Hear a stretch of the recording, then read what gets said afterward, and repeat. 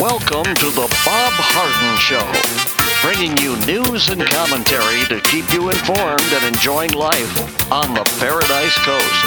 And now, here's your host, Bob Harden. Good morning. Thanks so much for joining us here on the show. It's brought to you in part by the good folks at Johnson's Air Conditioning. Johnson's Air Conditioning is Naples' longest established air conditioning company, and you can find out more. Visit the website, johnsonsairconditioning.com. Also, by Naples Illustrated, bringing you infinite luxury lifestyles. The website is naplesillustrated.com. We've got terrific guests for today's show, including Bob Levy. He's a constitutional scholar, an author, and chairman of the Cato Institute. We'll continue our discussion about the Supreme Court decisions in the last term. We'll also visit with Andrew Joppa. He's a professor. He's also an author of Josephus of Oz, a terrific read. We're talking about meth and Portland, and also about privilege. We'll visit also with Larry Bell, endowed professor at the University of Houston in space architecture and author of, a terrific book. It's called How Everything Happened, Including Us. It just came out, and I started reading it. It's really good. We'll visit with Professor Bell as well. It is August the 5th, and on this day in 1861, President Lincoln imposed the first federal income tax by signing the Revenue Act, strapped for cash in which to pursue the Civil War. Lincoln and Congress agreed to impose a 3% tax on annual incomes over $800. As early as March 1861, Lincoln had begun to take stock of the federal government's ability to wage war against the South. He sent letters to cabinet members and requesting their opinion as to whether or not the president had the constitutional authority to collect such duties. According to the documents housed and interpreted by the Library of Congress, Lincoln was particularly concerned about maintaining federal authority over the collecting revenue from ports along the southeastern seaboard, which he worried might fall under control of the Confederacy. The Revenue Act language was broadly written to define income as gain derived from any kind of property or from any professional trade, employment, or vocation carried on in the United States or elsewhere from any source whatsoever. According to the U.S. Treasury Department, the comparable minimum taxable income in 2003 after adjustments for inflation would have been approximately $16,000. $800, $16,000. That's the equivalent. Probably more like $20,000 today.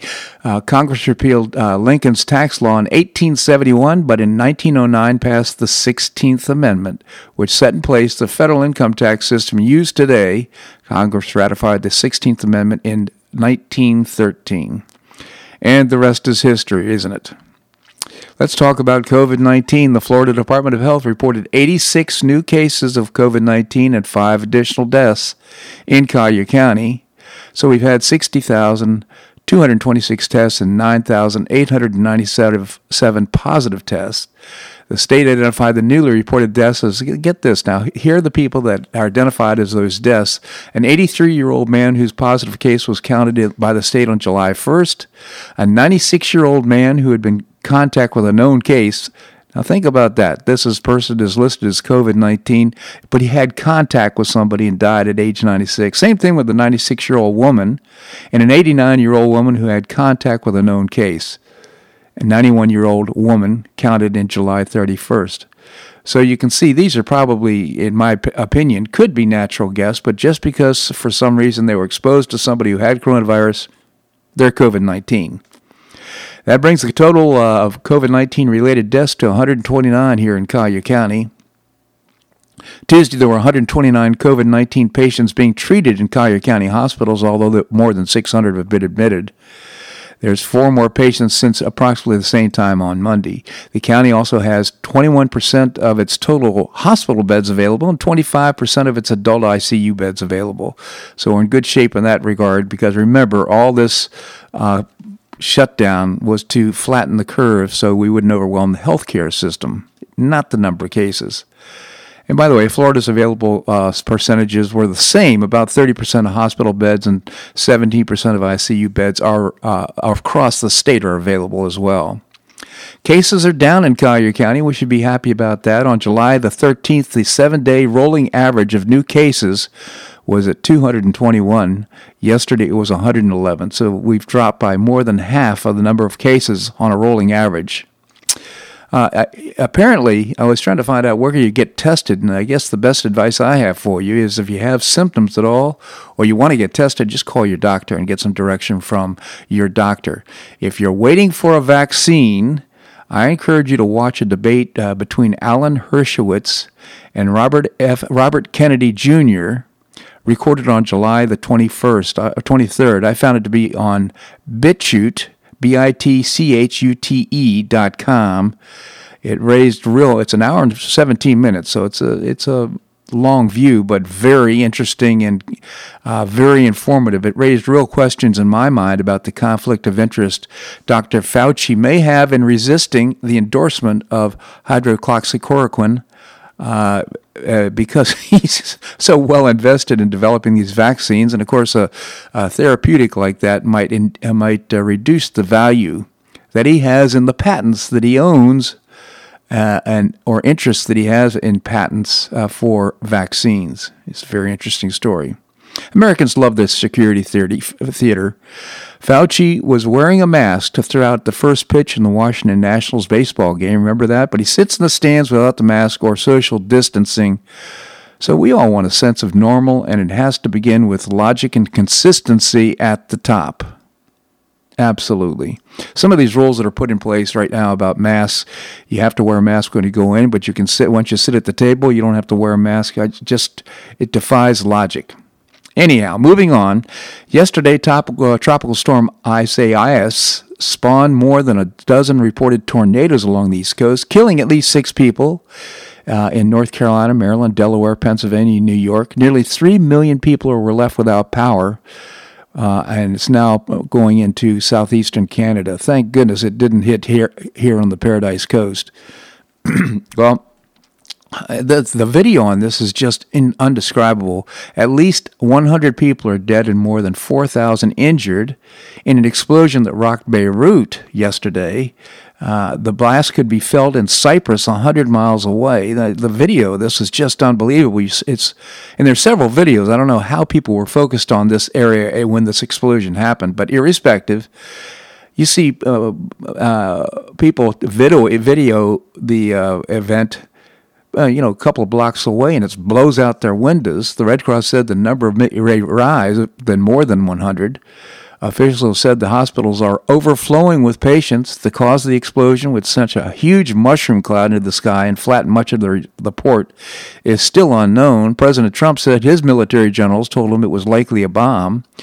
But there's a lot of controversy. The earlier statements by Lebanese leaders suggested that the blast was likely caused by highly explosive material that had been stored in a warehouse in the capital for years. There's conflicting reports, including a report from Al Hadith that claims that the massive explosion was Hezbollah's warehouse in Beirut for missiles from Iran. That's concerning. And now this. Back in September 2018, Israeli Prime Minister Benjamin Netanyahu warned global leaders at the United Nations that Hezbollah was producing guided missiles at that very location where the explosion occurred yesterday. The explosion could have also been caused by highly explosive material that may have been confiscated from a ship and stored at the port, according to a chief Lebanese security official. Smoke was still rising from the port Wednesday when the towering grain silos had been shattered and many buildings damaged. Buildings in the area and miles away were severely damaged, including the electricity company and other government entities. The aftermath of the explosion left people rushing on foot or in motorbikes or any way they could, with blood streaming over their faces outside the Beirut hospital.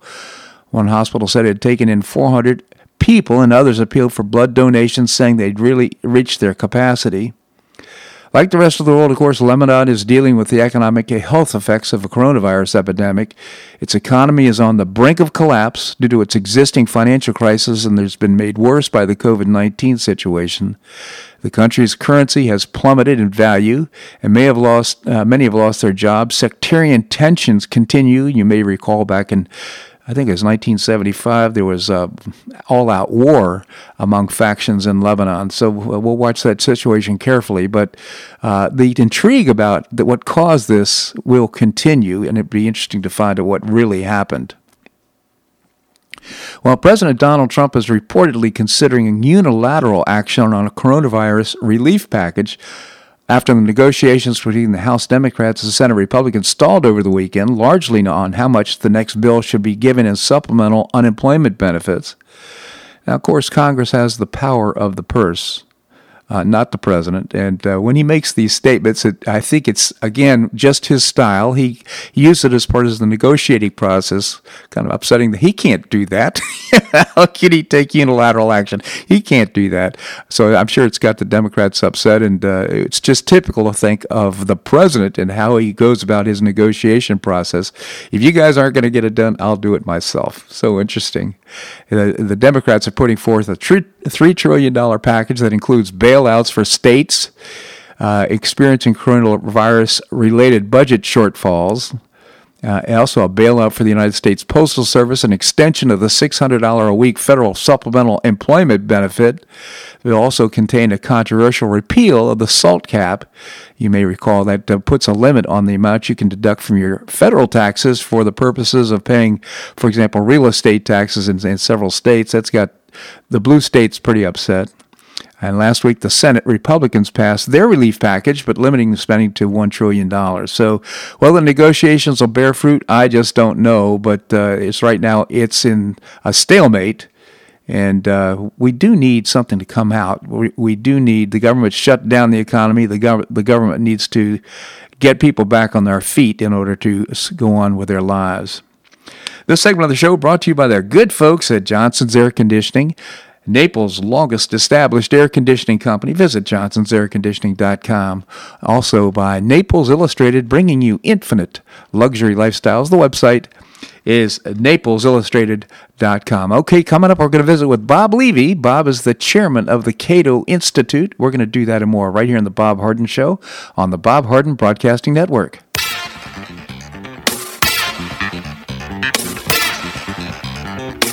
Stay tuned for more of The Bob Harden Show here on the Bob Harden Broadcasting Network.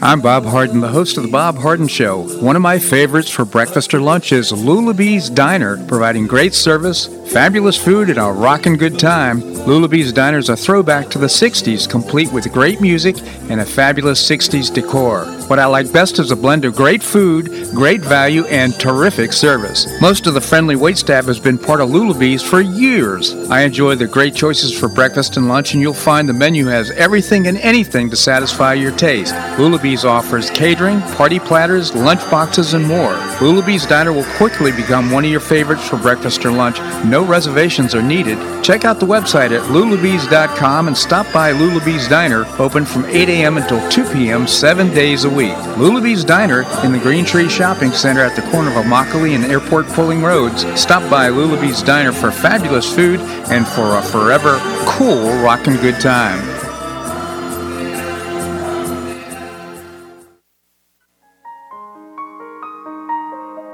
Gulf Shore Playhouse, devoted to creating professional New York-style theater at its very best and at affordable prices, presents a fabulous new season of productions beginning in November with a world premiere of a one-man show written by and starring the talented Associate Artistic Director of Gulf Shore Playhouse, Jeffrey Bender. Pinup Girls opens in January, singing a cavalcade of hits inspired by real letters from our troops overseas. Inspired by what they find funny, romantic, heartbreaking, and sexy, the ladies put on a show that celebrate the guys and gals who fight to defend our country. Bang Bang opens in March, written by legendary actor of Monty Python fame, John Cleese.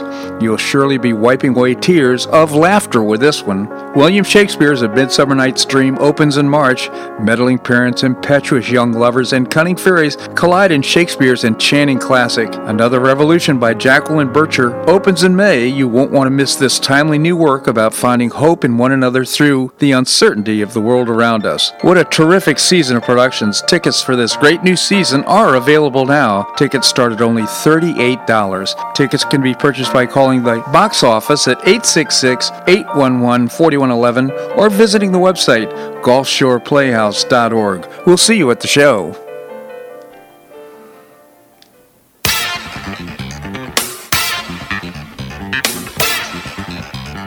Welcome back to the Bob Harden Show. And now here's your host, Bob Harden. Thanks so much for joining us here on the show. It's brought to you in part by Gulf Shore Playhouse, bringing you professional New York-style theater at its very best. And you get tickets now by visiting the website gulfshoreplayhouse.org. Coming up, we're going to visit with Professor Larry Bell, endowed professor at the University of Houston. Right now, we have with us Bob Levy. Bob is an author, he's a constitutional scholar, and chairman of a terrific organization, the Cato Institute. Bob, thank you so much for joining us. A pleasure, Bob. Good to be with you. Thank you, Bob. Tell us about the Cato Institute. We are a libertarian think tank headquartered in Washington, D.C., and focused on free markets, private property, securing individual rights, and limited government, cato.org on the web. Thank you, Bob. And for the last few weeks, we've been talking about the Supreme Court's latest term that began in October 2019 and ended just a couple of weeks ago. Now, there was an abortion-related case this term. What did the court have to say about that? Yeah, this was G versus June Medical Services, and the issue is whether a Louisiana law passed in 2014 that required abortion doctors to have admitting privileges at nearby hospitals, whether that was an undue burden on access to abortion. And the subsidiary issue was whether or not the doctors in the hospitals actually had standing to defend, to litigate this suit, because actually they were defending the rights of their patients and not their own rights. So the Supreme Court had overturned a nearly identical Texas law 4 years earlier, in 2016. At the time, Kennedy joined the liberals and overturned that Texas law. So this time, Breyer wrote the opinion with the liberals, and Roberts joined the liberals, as he has been inclined to do on a number of different occasions. And the majority, 5-4 against the other four conservatives, concluded that providers do have standing to assert the right of their patients, and that requiring admitting privileges is an undue burden. Mm-hmm. So now Roberts really didn't judge this on the merits. What he said basically was, look, I understand that the Supreme Court addressed this 4 years ago, and I'm going to use that as precedent, and I'm not going to step in and overturn a case that we just settled 4 years ago. But, of course, the other four liberals on the merits concluded that it was an undue burden. So it was a victory for the pro-choice crowd and somewhat of a defeat for the pro-life contingent. Yeah. And Roberts, I guess, just again using precedent as the reason for it. I mean, it's kind of a mindless process, and I guess, I'm trying to think of the justice on the Supreme Court who's very much against that stare decisis, I guess it is. Yeah, that's Clarence Thomas has expressed skepticism about stare decisis. And, Roberts, not too long ago, overturned Citizens. In the Citizens United case, overturned a couple of cases. So when he wants to overturn something, he overturns it. In this case, he didn't want to create, I think, a bit of turmoil because it was about a hot-button issue like abortion. I kind of wish he wasn't the Chief Justice. Maybe it would work out differently. So let's talk about this New York gun case that the court kicked down the road. Yeah, it was an interesting case. It was New York State Rifle and Pistol Association versus the City of New York. There were regulations in New York that said that transporting a gun requires a premises license. And if you got that license, you could only transport the gun to 7 ranges within New York City. So, and nowhere else. Not even to a second home that you own. Not even take the gun out of state into a state that allows you to have the gun. So this was basically a constructive ban on possessing a gun outside the home, even if the gun were unloaded, even if it were transported in a locked container. So it's sort of low-hanging fruit for the court. And as you probably remember, it's been like 12 years since the Heller case. And meanwhile, the court has these murky guidelines that the circuit courts have been all over the lot on gun control, and the Supreme Court refused to step in.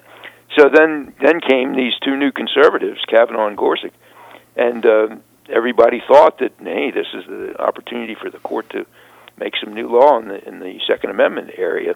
The court had an opportunity to hold that bear arms covers outside the home. Mm-hmm. What more could bear mean than than carry. And if they had done that, that would have triggered a pretty major overhaul of some of these state and local regulations. But what happened was that New York City, recognizing that they were going to lose this case, passed new regulations that would allow transport to a second home or out of state. And then New York State passed a law that said the city could not reenact their prior regulations. And then the city stepped in and asked the Supreme Court to hold that the case was moot on the grounds that it had already been resolved, and the Supreme Court is not permitted to engage in advisory opinions unless there's a real issue before the case. And the court did that. They said the case is moot. Even Kavanaugh concurred. Like Roberts, he was willing to kick this can down the road, but he did state that the court should, in his view, take up some other pending Second Amendment petitions. There were three conservatives that dissented, Alito, Thomas, and Gorsuch, and they just argued that New York City had succeeded in manipulating the docket, and that shouldn't be allowed. But the liberals prevailed on this one. Yeah, so interesting. I just want to remind our listeners, I was so proud of you, Bob, for what you did. Of course, you were one of the co-counsel in the Heller case that in Washington, D.C., that helped to really uphold the Second Amendment. And it's the only case I think you've ever litigated, and you won. So congratulations. Yeah, thanks, Bob. We've been trying to flesh that out ever since we won the case. And the courts don't seem to be willing to step in and establish some bright lines on Second Amendment grounds. So interesting. Let's just change course here a little bit. How about the separation of powers case involving the Consumer Financial Protection Bureau? That's Elizabeth Warren's pet agency, created under the Dodd-Frank Act, which totally is bizarre. Yeah. What happened there? This was SELA law versus the CFPB, Consumer Financial Protection Bureau. And the question was whether or not the CFPB, which has one director.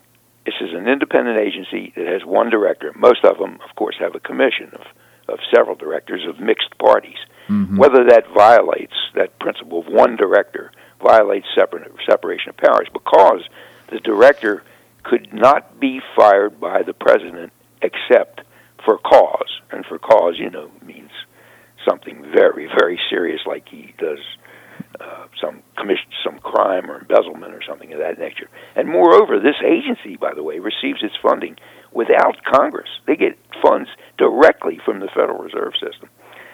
In any event, Chief Justice Roberts wrote the opinion 5-4, and this was a liberal-conservative split, and said the president must be able to fire the directory even if not for cause. But he wasn't willing to go further.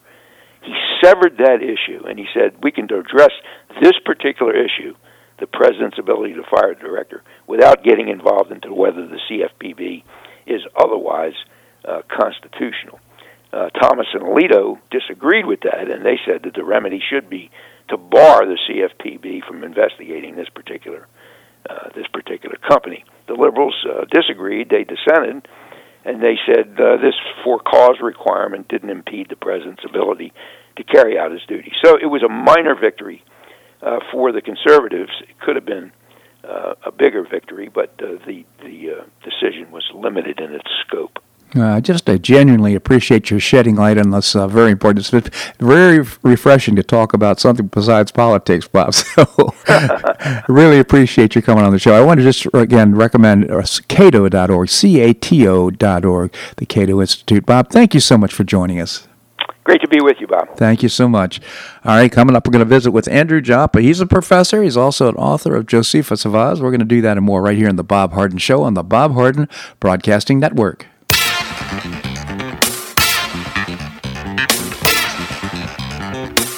Stay tuned for more of The Bob Harden Show here on the Bob Harden Broadcasting Network.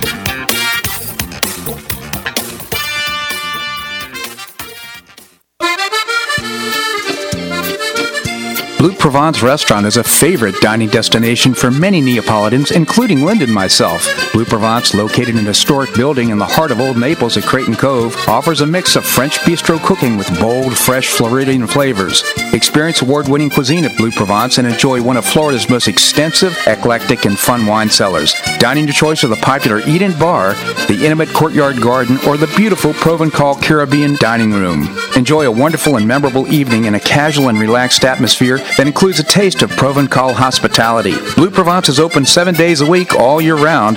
Visit BlueProvenceNaples.com for reservations, everyday specials, and coming events.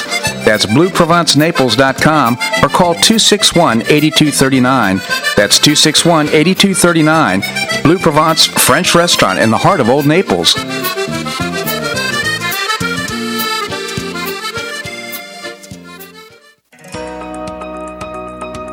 Do you have an extra auto you'd like to donate to charity? Maximize your tax deduction, support your favorite charity, and help a local child in need by calling Naples Auto Donation Center. Naples Auto Donation Center is a not-for-profit licensed car dealer. Just call NADC at 692-9840 and they'll take it from there. You get a properly documented tax deduction for whatever the vehicle actually sells for. Your designated beneficiary charity gets half the profit after fix-up costs, and the net revenue generated by NADC goes to Friends of Foster Children to provide tutoring and other enrichment activities for foster children the government doesn't provide. And NADC is also one of the few places in Collier County that sells inexpensive cars that actually run to folks who would otherwise not be able to afford one. It's a real win-win. Call Naples Auto Donation Center at 692-9840 or visit the website nadckids.com. You'll be glad you did.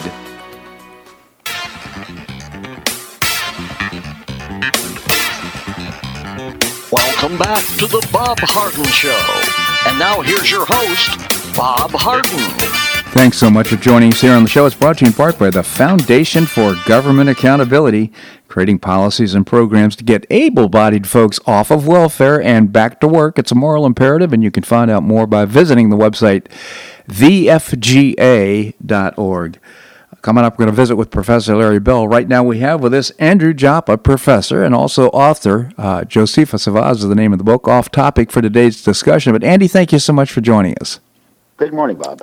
Hey, Andy, I know you're a professor at a school up in North, and you're down here. So are you doing any kind of Zoom activity experiences at all? Well, it's been very interesting. The adjunct faculty, which is my status right now, have been moved into a unionization through the SEIU, a far left union. And so the last couple of weeks I've been involved with Zoom adjunct faculty union meetings.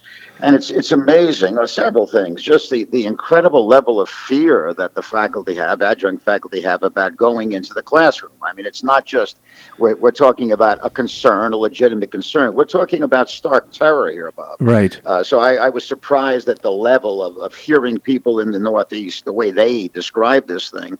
And also the blatant political expressions that are so commonly used, in just normal conversation on Zoom, the attacks on Trump, the support statements for Black Lives Matter. It's difficult for a conservative like myself to go through that without saying something. But, discretion has to be the better part of valor. So I found these Zoom meetings to be very, very interesting, very challenging.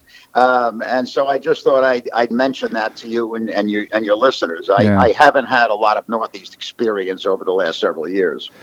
That's so interesting. The pushback that you get is just so visceral and unbelievable. I talked to my sister on the east coast of Florida, and my goodness, she got so upset at me for my thoughts. So we are the silenced majority, aren't we? Well, I mean, we are that, and almost every characteristic of success and of truth-seeking has been now defined by the left as being a white characteristic. If we look at, for example, Rutgers University, which has eliminated traditional grammar from their curriculum because it is a symptom of white supremacy. Mathematics is no longer involved with the pursuit of truthful outcomes, but the allowance of intuitive expression, regardless of the accuracy of the outcome. So we can see the educational system being just manipulated, and I would suggest destroyed by the application of leftist policies, presuming that almost every characteristic that is associated with success or the pursuit of truth, objectivity, for example, are characteristics of whiteness and therefore being rejected. Yeah, it's so sad. I mean, this whole identity politics thing, it's just dividing us, and the presidential candidate Joe Biden is going to seek a black woman as his. Why not just seek the best candidate for the job, irrespective of color or gender? Because that is nothing to do with the general tendencies of modern America, Bob. I'm not even sure if Biden can be put on legal footing, as he suggests. He's going to limit the vice presidential choice to being a black woman, and therefore then that person has to be qualified to be president. So Biden is actually excluding, probably within those two defining demographics, probably excluding 80 or 85%, I don't know the number obviously, of Americans from his choice of his vice president, and therefore the potential president of the United States, Bob. Yeah, it's really, well, disturbing is I guess the best word for it. It's very disturbing. We search for words to define these things. You know, it's very difficult when we see so much that is objectively provable, and so much that has nothing to do with whiteness that is valuable in terms of pursuing success, that is being rejected by the left. It's a detrimental characteristic for the minorities that are having this foisted on them. And I think if we look at the STEM areas, science, technology, engineering, and math, and they're being hyper-loaded with the concept diversity, suggesting that it doesn't matter essentially who goes into those areas as long as it's diverse by nature, and that's going to have long-term negative impact for the country, of course, Bob. Yeah, well, it reminds me that many universities now are dropping the requirement for SAT scores and the equivalent. They're dropping that, and I would suggest, well, what's more important than knowing whether someone has the intelligence and the background in order to stay up with classes in a certain college? But they're saying that requirement now has to go away because of other considerations like gender, race, and other things are living in a poor neighborhoods, for example, are more important than the mental acuity that you have coming into a learning situation. Well, there's no doubt, Bob, and the SATs aren't everything, but I do know if they get 380 on the math SATs, they're not going to perform well or succeed at an actuarial college. I do know if they're coming at a 380 on the English boards, they're not going to succeed at a high-level liberal arts school like Oberlin, for example. So they're not everything, but certainly they define, at least in a broad nature, where a student may prove to be successful. And so by eliminating this, they're putting students into schools where they're destined to fail, or have the schools adjust the grading outcome so that success is manufactured artificially by the school. And I can't tell you how much of that is actually happening. Yeah, I mean, we're losing all sight of objectivity, and achievement, quite frankly, which is really sad. It's indeed. By the way, I want to remind our listeners that your columns appear on my website. They go to bobharden.com, and you'll find Correct Me If I'm Wrong. That's the tab, and you'll find about the last year about 80% of Andy's columns, and they're very interesting. The one about white privilege is posted there, and another one about crystal meth and the epidemic of riots in Portland, which is so fascinating. I'd like to talk to you about that, Andy. Can you stick around? I'll be here, Bob. All right. Okay, we're going to have more here on the Bob Harden Show on the Bob Harden Broadcasting Network.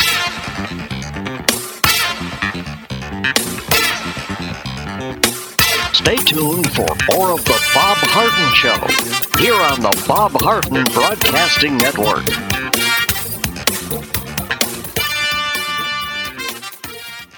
For the best in food and drink as well as great live entertainment, go to the Dogtooth Sports and Music Bar. Formerly known as Weekend Willie's, the Dogtooth Sports and Music Bar has terrific new local owners offering a great new upscale decor and a fabulous new menu. Linda and I are weekly regulars to hear live blues, but you can stop by anytime for great food and drink, to watch your favorite sporting event, or to hear great live entertainment 5 nights a week. The Dogtooth Sports and Music Bar is located at 5310 Shirley Street, just off Pine Ridge Road, and it's open from 11 a.m. until close every day. Visit the website dogtoothnaples.com or call 431-7004. That's 431-7004. I hope we'll see you there.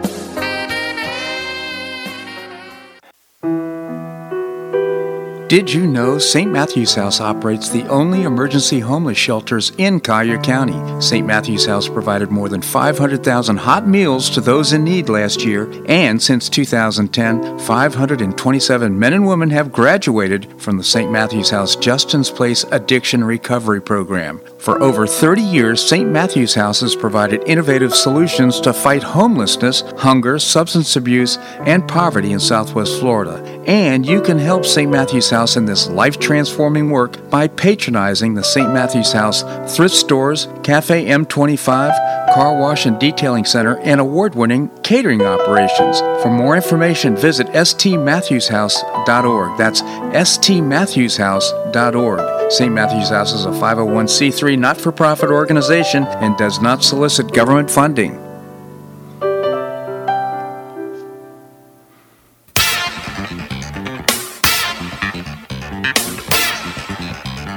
Welcome back to the Bob Harden Show. And now here's your host, Bob Harden.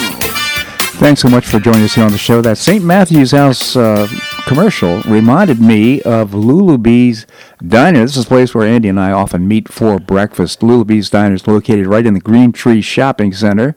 They do great breakfast and lunch, and I just encourage you to stop by and say you heard it on the Bob Harden Show. Lulubee's Diner in the Green Tree Shopping Center. Andy, again, thank you so much for joining us. Bob, let's make arrangements to have breakfast again at Lulubee's. Okay? Let's do it soon. Okay, let's trade emails. Okay. And we'll get that set up. So, Andy, I want to just continue the thoughts, though, about education and white privilege. Are whites really that privileged? Well, if we judge by every measure of statistics, no, they are not.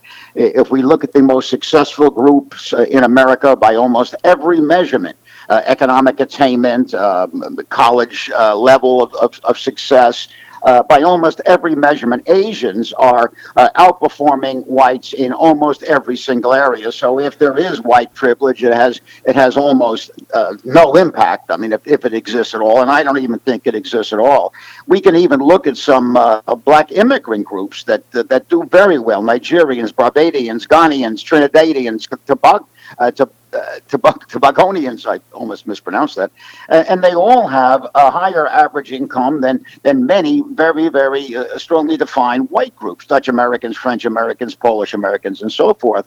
I think another interesting question that came out of my research is, why do so many black immigrant groups so significantly outperform African Americans? I think that's an interesting question. I think it's a provocative question, and no one is going to go there and answer that. So, but I think it's something that should be considered. Almost every black immigrant group outperforms African Americans in terms of every single area. So, white privilege is one of the major pillars of the left. It has no measured symptoms in terms of its impact, and yet, if you were to go to the average person in America and ask, is there white privilege, they, to certain degrees, greater or lesser, they would say, of course, there's white privilege. And yet, it is not measured in any way, Bob. Yeah, and not scientific at all. By the way, off air, you'd mentioned the Laffer curve as it pertains to education. Can you tell us about it? Well, that's an interesting thing. It was provoked. I was reading an essay this morning before we got on the air about defunding the public schools, which sounds like you're going to damage education. Actually, in a way which I'll explain in a minute, may actually help education. back when I was a public school activist in the mid '90s. Let me start with what is the Laffer curve for your listeners that are not aware of that. The Laffer curve was created by Arthur Laffer during the Reagan administration, which indicated that certain points of increased taxation, the tax revenues would decrease. I took that Laffer curve and applied it to education in this sense, Bob. At certain points of increased funding, the quality of education would decrease. Mm-hmm. Now, why would that happen? When you are spending too much money on the public schools, they have a lot of funds available to create extraneous types of curriculums that have nothing to do with the primary area, if we define it as reading, writing, arithmetic. Once there's more money in the till, the public schools can add in diversity courses and gender courses and all kinds of other things. They go from a 7-period day to a 9-period day. And as they do that, adding in a lot of purposeless courses, Bob, what they're doing is taking away from the essential elements of education.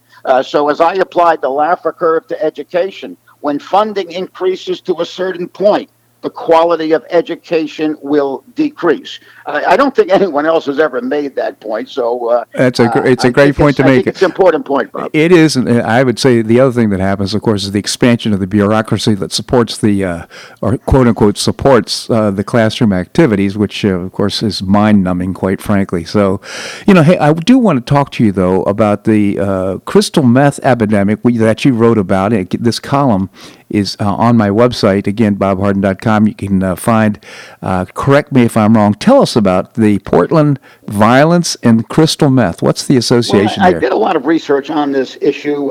If we look, we go back to the Nazi regime, particularly the use of crystal meth by the Wehrmacht. It was a product called Pervitin at that point. In some cases, it was available over the counter, and this was being used by the general German population. But in the attack on France, just as one example, the Wehrmacht stayed up for 3 straight days using Pervitin. It was that ability to function without fatigue and without sleep that actually surprised the French so much that they were not prepared for the rapid German movement through the Ardennes forest. But during the entire process, crystal meth was used, and some of the implications of crystal meth is it minimizes empathy. It takes away compassion. It increases the level of hostility and aggressive behavior. All things that we saw essentially being manifest in the German army and in the German people in many cases. As I looked at that further, you can see in America the use of crystal meth is particularly prevalent in Oregon and specifically in Portland. So I don't have any way of documenting this, but it seems logical. With the incredible abundance of crystal meth in Portland, with its history being associated with violence and aggressive behavior, from my perspective, and just in I think a reasonable analysis, I would suspect that many of these rioters, if not most of these rioters, are functioning under the influence of crystal meth, Bob. That is so fascinating, that association indeed. And, of course, that you put that together with a liberal, a kumbaya group that doesn't want to have enforce law and order, that wants to decrease the police force, it only encourages that kind of behavior. And the underlying cause for some of the violence may be crystal meth. That's so interesting.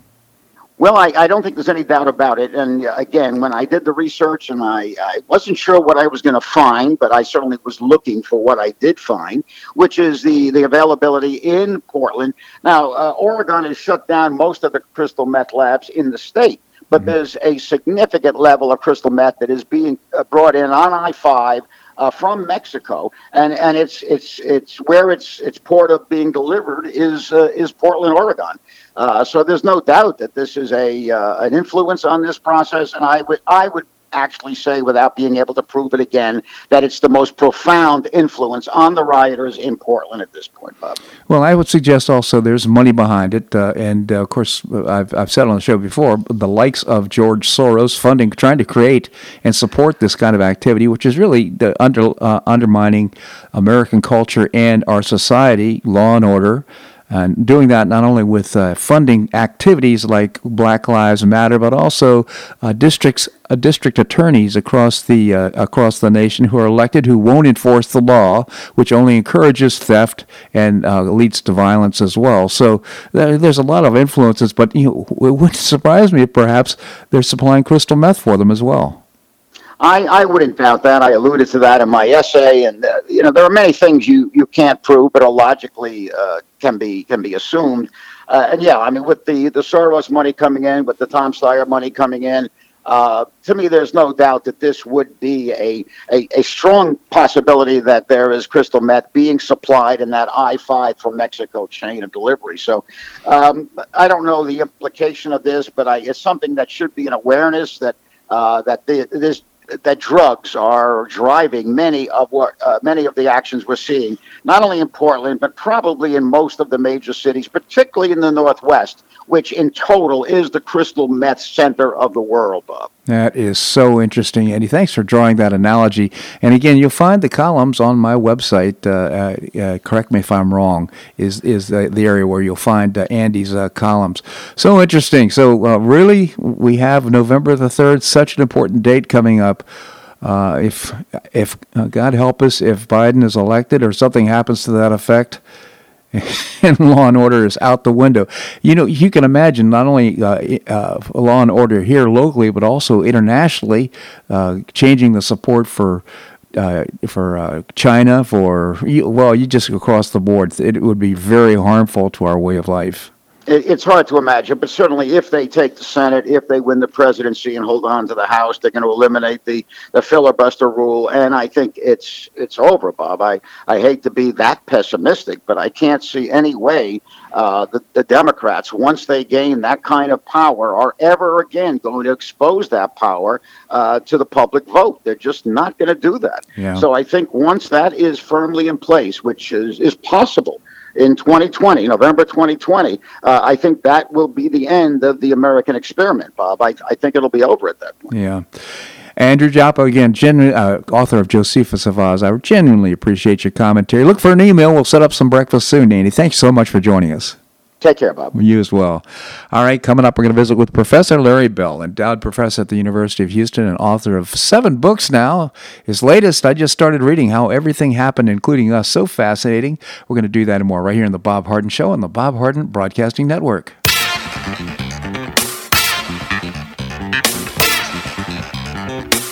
Stay tuned for more of The Bob Harden Show here on the Bob Harden Broadcasting Network.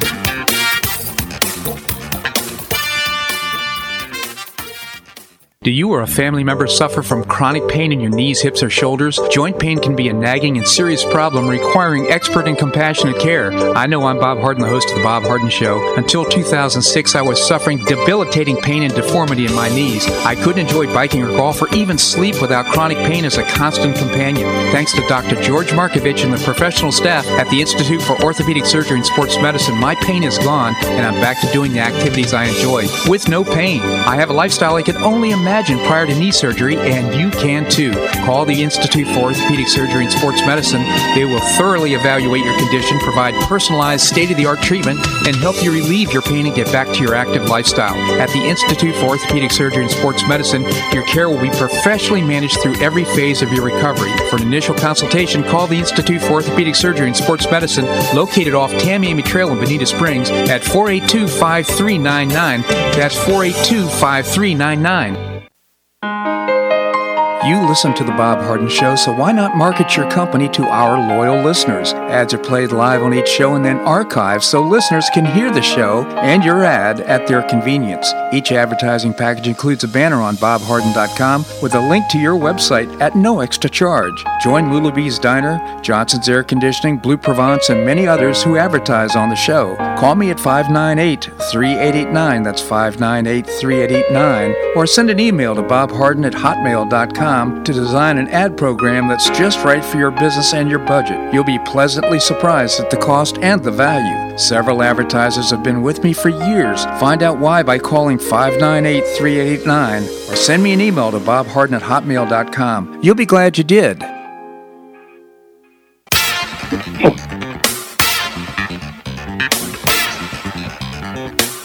back to the Bob Harden Show. And now here's your host, Bob Harden. Thanks so much for joining us here on the show. It's brought to you in part by the Foundation for Government Accountability, creating policies and programs to get able-bodied folks off of welfare and back to work. I proudly serve on the board, and I hope you'll check out the website, thefga.org. We have with us, as I mentioned before the break, Professor Larry Bell, endowed professor at the University of Houston in space architecture. He's written several books. His latest, How Everything Happened, Including Us. It's a fascinating read. I've started reading it. Professor, thank you so much for joining us. Bob, thanks for having me on. Always a pleasure, Professor. And I must say, I'm just really enthralled with the book. It starts 13 billion years ago and goes into the whole process of science and physics. It's just a fascinating book because somebody who's not trained in this, it really is helpful to understand the concepts.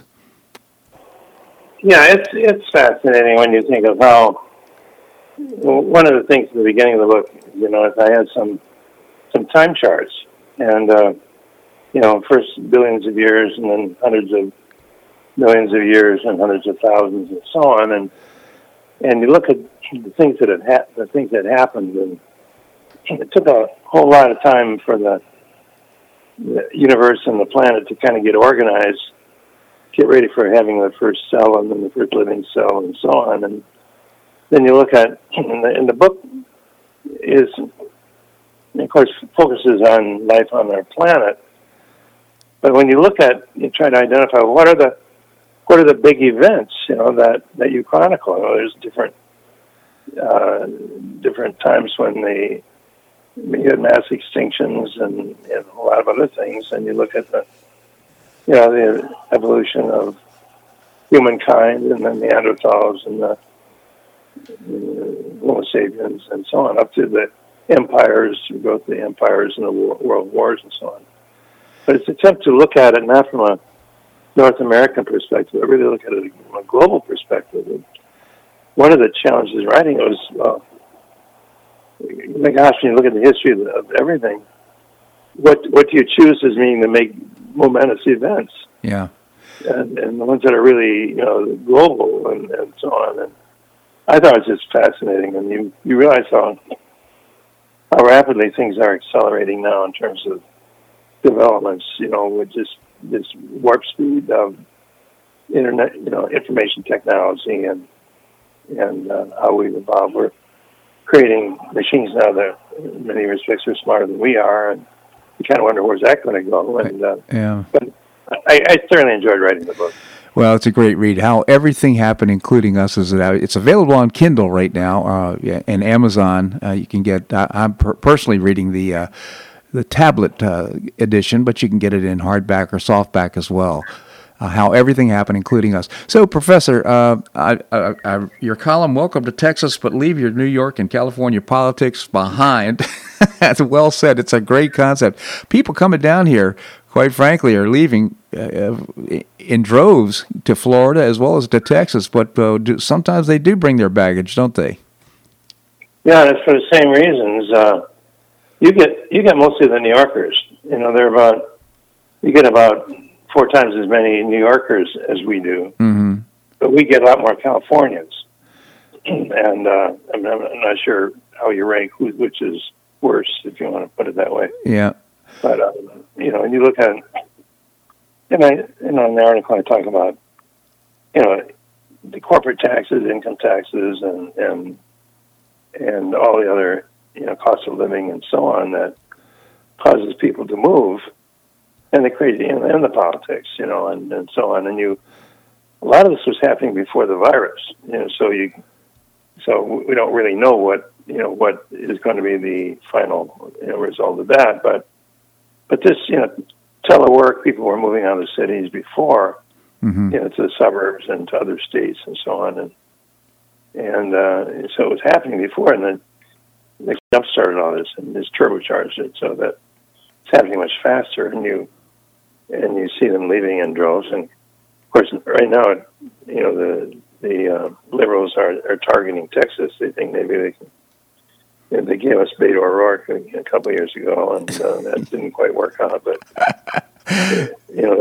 but they're sure going to try, and you kind of wonder, well, why the heck do they come here if they're just going to, try to recreate what they had when they left? And I'm sure Florida has the same thing. Absolutely. Well, in fact, I had lunch with a real estate attorney, and he said he's so busy. He had 32 closings in 1 week. I said, man, that's just unbelievable. He told me a story of one guy who owned an 1,100 square foot apartment in New York City, bought it for $1.1 million in February, just sold it for $297,000 to buy a home down here in Florida. He's getting out, as you can imagine. And I think when you take a look at not only the politics, but also the violence, the lack of enforcement of law and order, the draconian measures that are being put in place because of the coronavirus, you can understand why people would want to leave. It's just unbelievable. I'm wondering, we have a few friends in New York and in Manhattan, and are trying to assess how they're responding to all this. I mean, how can you? First of all, it's really depressing. They're all, everything's shut down, and the life on the streets that New York's so famous for is just, the spirit is just gone. And then on top of that, you have BLM painted all over the place, and murals and destruction. And you kind of wonder how they're really responding to this. I mean, to us, it looks totally insane. You think, how can they possibly be, supporting, de Blasio, and then with it defund the police and take $1 billion out of their police funding, and at the time that the crime is spiking and so on. I think there's probably an awful lot of us that are really, and I think of the suburban housewives that are so famous in voting, and think, well, when you think this stuff's going to move into the suburbs, and people care about their children, they care about their security and so on, and I wonder, and then I look at the polls and I say, well, how can that be? How can they? Yeah. How can people be so disconnected from what's going on? But maybe they aren't. I don't know. Yeah, well, one of the mayors, I think it was Seattle. It may have been Portland, but irrespective, was saying, "Hey, this is kumbaya. We're going to cut the police budget and so forth." Well, the rioters and looters came to their home. He says, "No mas. We're going to start enforcing law and order here." So, the point is, if it's not real, if it's not visceral, if you're not experiencing it, it's easy to just say, "Well, it's happening someplace else, not here." But it's now. I read it in New York. It's starting to spread to Fifth Avenue, to some of the homes in the Upper East Side. So it's a pretty dramatic and sad thing that's going on right now. Well, people, I think above all, they want security and stability, and their lives, and of course the stability kind of went out the door, particularly with the virus and the loss of jobs and so on. And then, as you mentioned, also with the people working away from the cities now, a lot of people won't come back. A lot of the big businesses won't come back to the Manhattan because they have to have social distancing. They can't accommodate as many people. And people don't want to get on elevators and so on. And so I think a lot of this movement is permanent, and it's going to be accelerating with time. Yeah. And then, of course, the virus came on, and everybody developed their home office, and it's working out pretty well for a lot of the employers. So I think that a lot of the life is being sucked out of the major cities, and it's going to leave a big hole. And now you have the theater district shut down in New York, and if people tourists don't feel safe, they're not going to go there. And it's cascading, I think. Absolutely. Well, and again, a lot of people we have this urban flight going on right now for places like New York and cities in California. The point being, hey, examine your politics. Think about what's happened here. And think about, the impact that you're going to have if you continue to think the way you've thought in the past, that you're going to have the same awful results as a consequence. Well, I think a lot of people feel intimidated, too, and they're afraid to speak out. This cancel culture is very real, and people are afraid if they say anything, forget that Black Lives Matter is headed by some diehard Marxists and so on. You can't say that out loud because you have I just said it, I guess. Yeah. You can say it on this show. You can say it. but it's really dangerous, and people feel. And I'm with the university, and I have to, I'm kind of cautious about what I say, but I'm too old and cantankerous to be as cautious as many people are. But everything has some kind of racial overtone or some kind of victim microaggression, implication and so on. And oh my God, this is pretty terrifying to think that this is the generation that's going to succeed us. Yeah. And Animal Farm is here, I guess, Professor Larry Bell, author of How Everything Happened, including us. I encourage you to get a copy of it. And, Professor, I just genuinely appreciate your commentary here on the show. Thanks so much for joining us. Bob, it's always a pleasure. Thank you so much. Well, that's a wrap here in today's show. I hope you enjoyed it. I had fun. If you'd like a copy of my newsletter, you can send me an email at bobharden@hotmail.com. Also, that website for the debate between Alan Dershowitz and Robert Kennedy is so interesting. I'll send that to you as well. Just send me an email at bobharden@hotmail.com. I hope you join us tomorrow. We'll have another great show. I hope you make it a great day on the Paradise Coast or wherever you are. Namaste.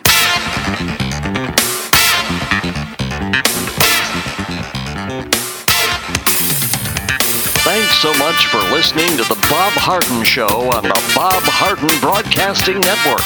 For more information and audio files of previous shows, visit www.bobharden.com.